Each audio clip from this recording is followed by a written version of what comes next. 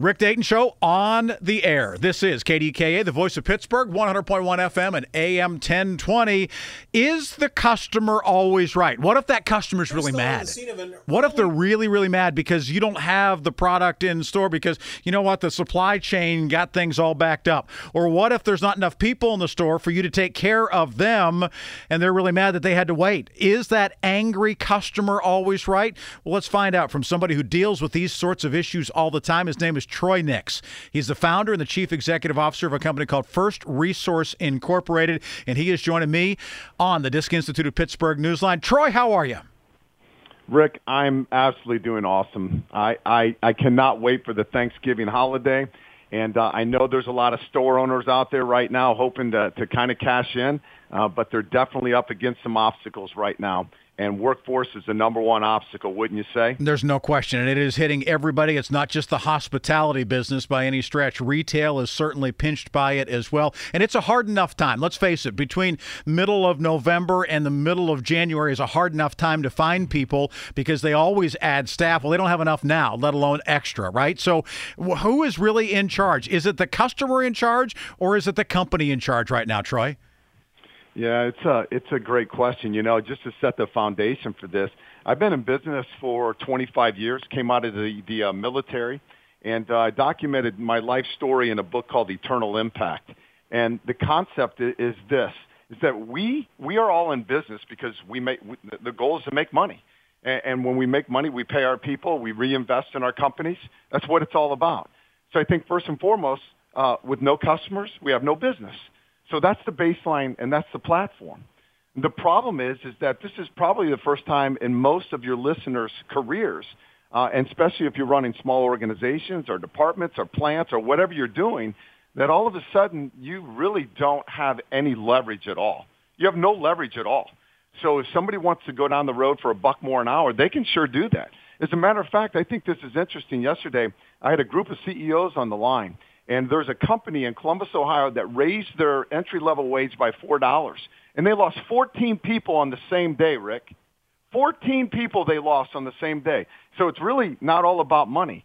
So sooner or later, you have, as a business owner, you have to look at, okay, I've got to keep the customer happy. But I think even more importantly, in this day and age, is you got to keep your workforce happy. Does that make sense? It does. And the question then becomes is if you're getting screamed at by the customer because, hey, there's not enough people to run all the registers that are open, or you can't get my meal to me quickly enough, and the boss is all over you because you're belly aching about the fact that, hey, they're getting $3 an hour more across the street. I mean, it's a rock and a hard place for employees right now, is it not? Yeah, it is. So let's just take a really quick step back because you and I right now are looking at a customer eye to eye. They're in front of the cash register. They're trying to buy something online. Okay, let's just take a step back first, and let's look at company basics. I think that's really where it all starts. And the concept is this, is that when we hire employees, we go through a very stringent hiring process. It might take us 3, 4, 5 months, even longer to fill a position because we're looking not just for intellect, but we're looking for chemistry.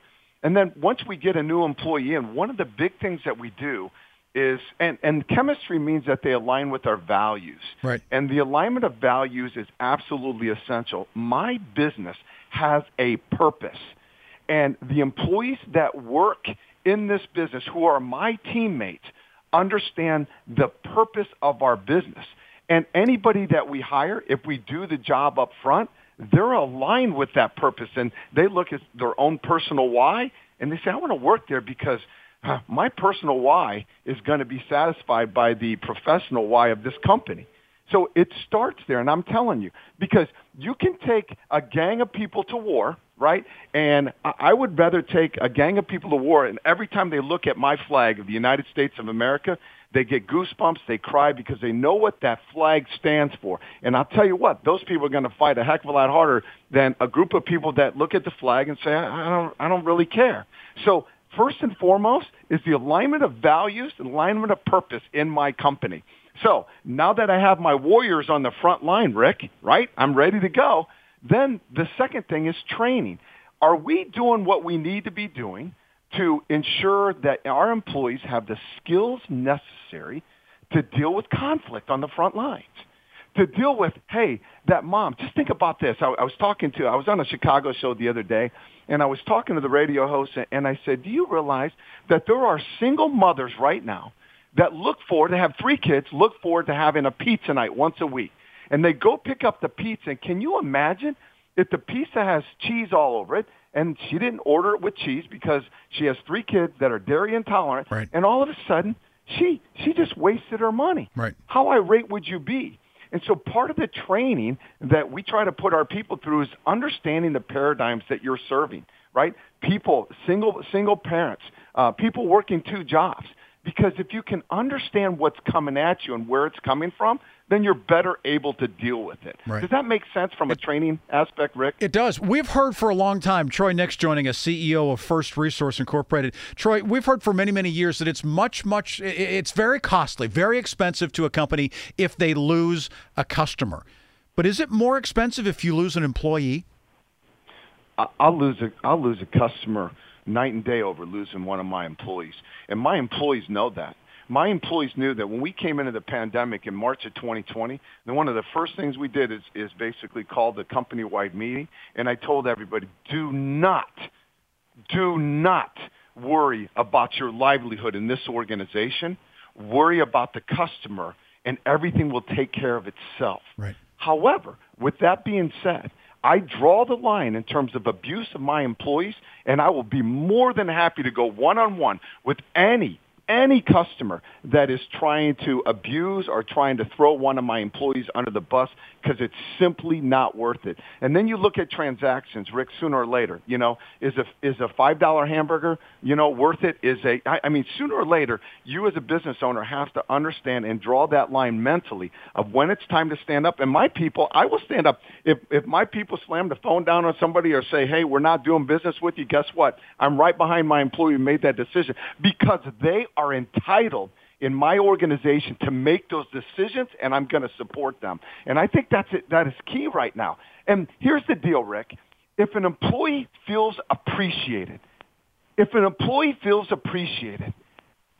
they're so much more likely to stage. There's I'm going to pull this, a recent study by O.C. Tanner. It's a culture development firm, global culture development firm.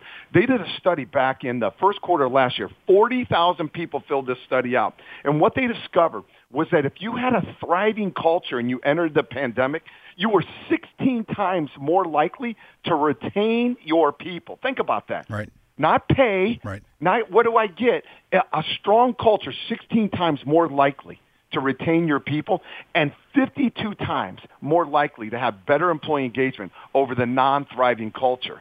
So I'll tell you what, as we go, man, each and every day, I'm focused on culture. We had a staff meeting this morning. First thing we did for 20 minutes, focused on gratitude.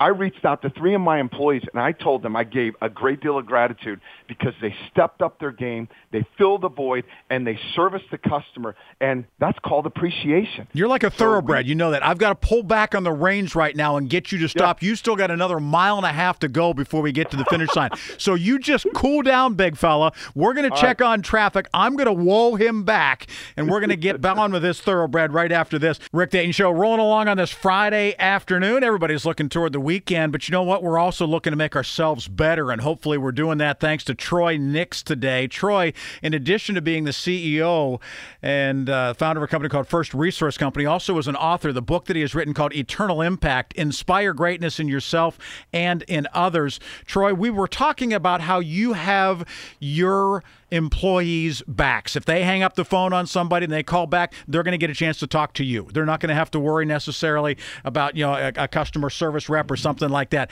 How much does it matter to your employees to know that the boss has got their back? Yeah, I think 100%. I mean, that's kind of a loaded question right there, Rick. But to me, that's a no-brainer. And I think if you have owners, again, if you're running small departments, offices, whatever it is, I think first and foremost is this concept of no excuse leadership. Mm-hmm. I mean, at the end of the day, man, it comes down to you. And one of the things that I try to do to empower my people when they first come in, and I brought this out of the United States military, and that is they get this thing called basically a leadership philosophy from me.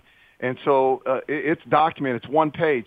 Here's everything I expect out of a person, everything. Here's how I view the world, and if I view the world that way and you understand that, then we're more likely to get along. And then I look at them and say, so how do you view the world, right? And so it's establishing this relationship of trust right up front. And again, you've got to lead right now. It's tough to be a leader. It's the toughest business situation that we've ever been in right now. And I think first and foremost is establishing that relationship with the employee, establishing that trust with the employee and saying, all right, now go to battle because we understand one another, we know what our values are, and now you can make the decisions that you need in order for not only you to be successful, but the business to be successful. Troy, I don't think you're saying that you want your employees to be combative. I don't think that's what you're saying at all. And I don't think that you're necessarily arguing with, hey, the customer is always right. But I think you're saying there's a caveat that sometimes they're wrong. Is that fair? Oh, yeah, most definitely. Of course not. I mean, that's bad for business.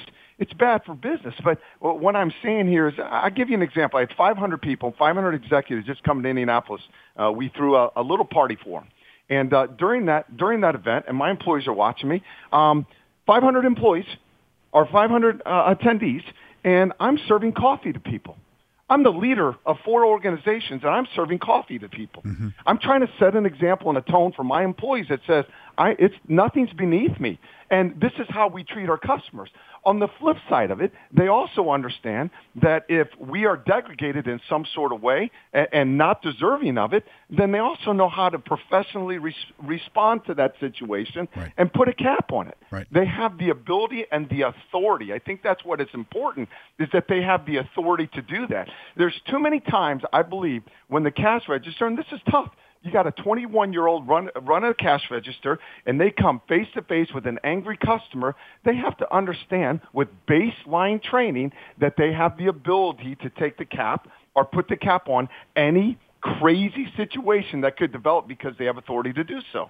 That's what it comes from. Right. Now, I don't want my employees to treat customers bad.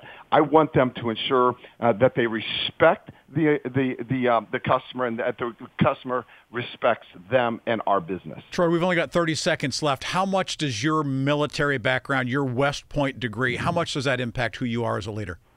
I'll tell you what, man. First and foremost, Rick, here's the deal. First thing you learn in the military is you take care of your people. You take care of your people. You make sure they're all fed before you eat. You make sure they have the right and proper gear, or you give them yours. That's the first and foremost. That's all about leadership. Right. And this concept of being a legacy leader, when I die and they put me 6 feet under, I want my employees and those that have touched me for years and years to look back and go, man, that guy, he knew it. He cared for me. And that's it right there. Care. Just care. Care, Rick. Outstanding stuff. Troy, this is really, really great stuff. You want to know more about what Troy's all about?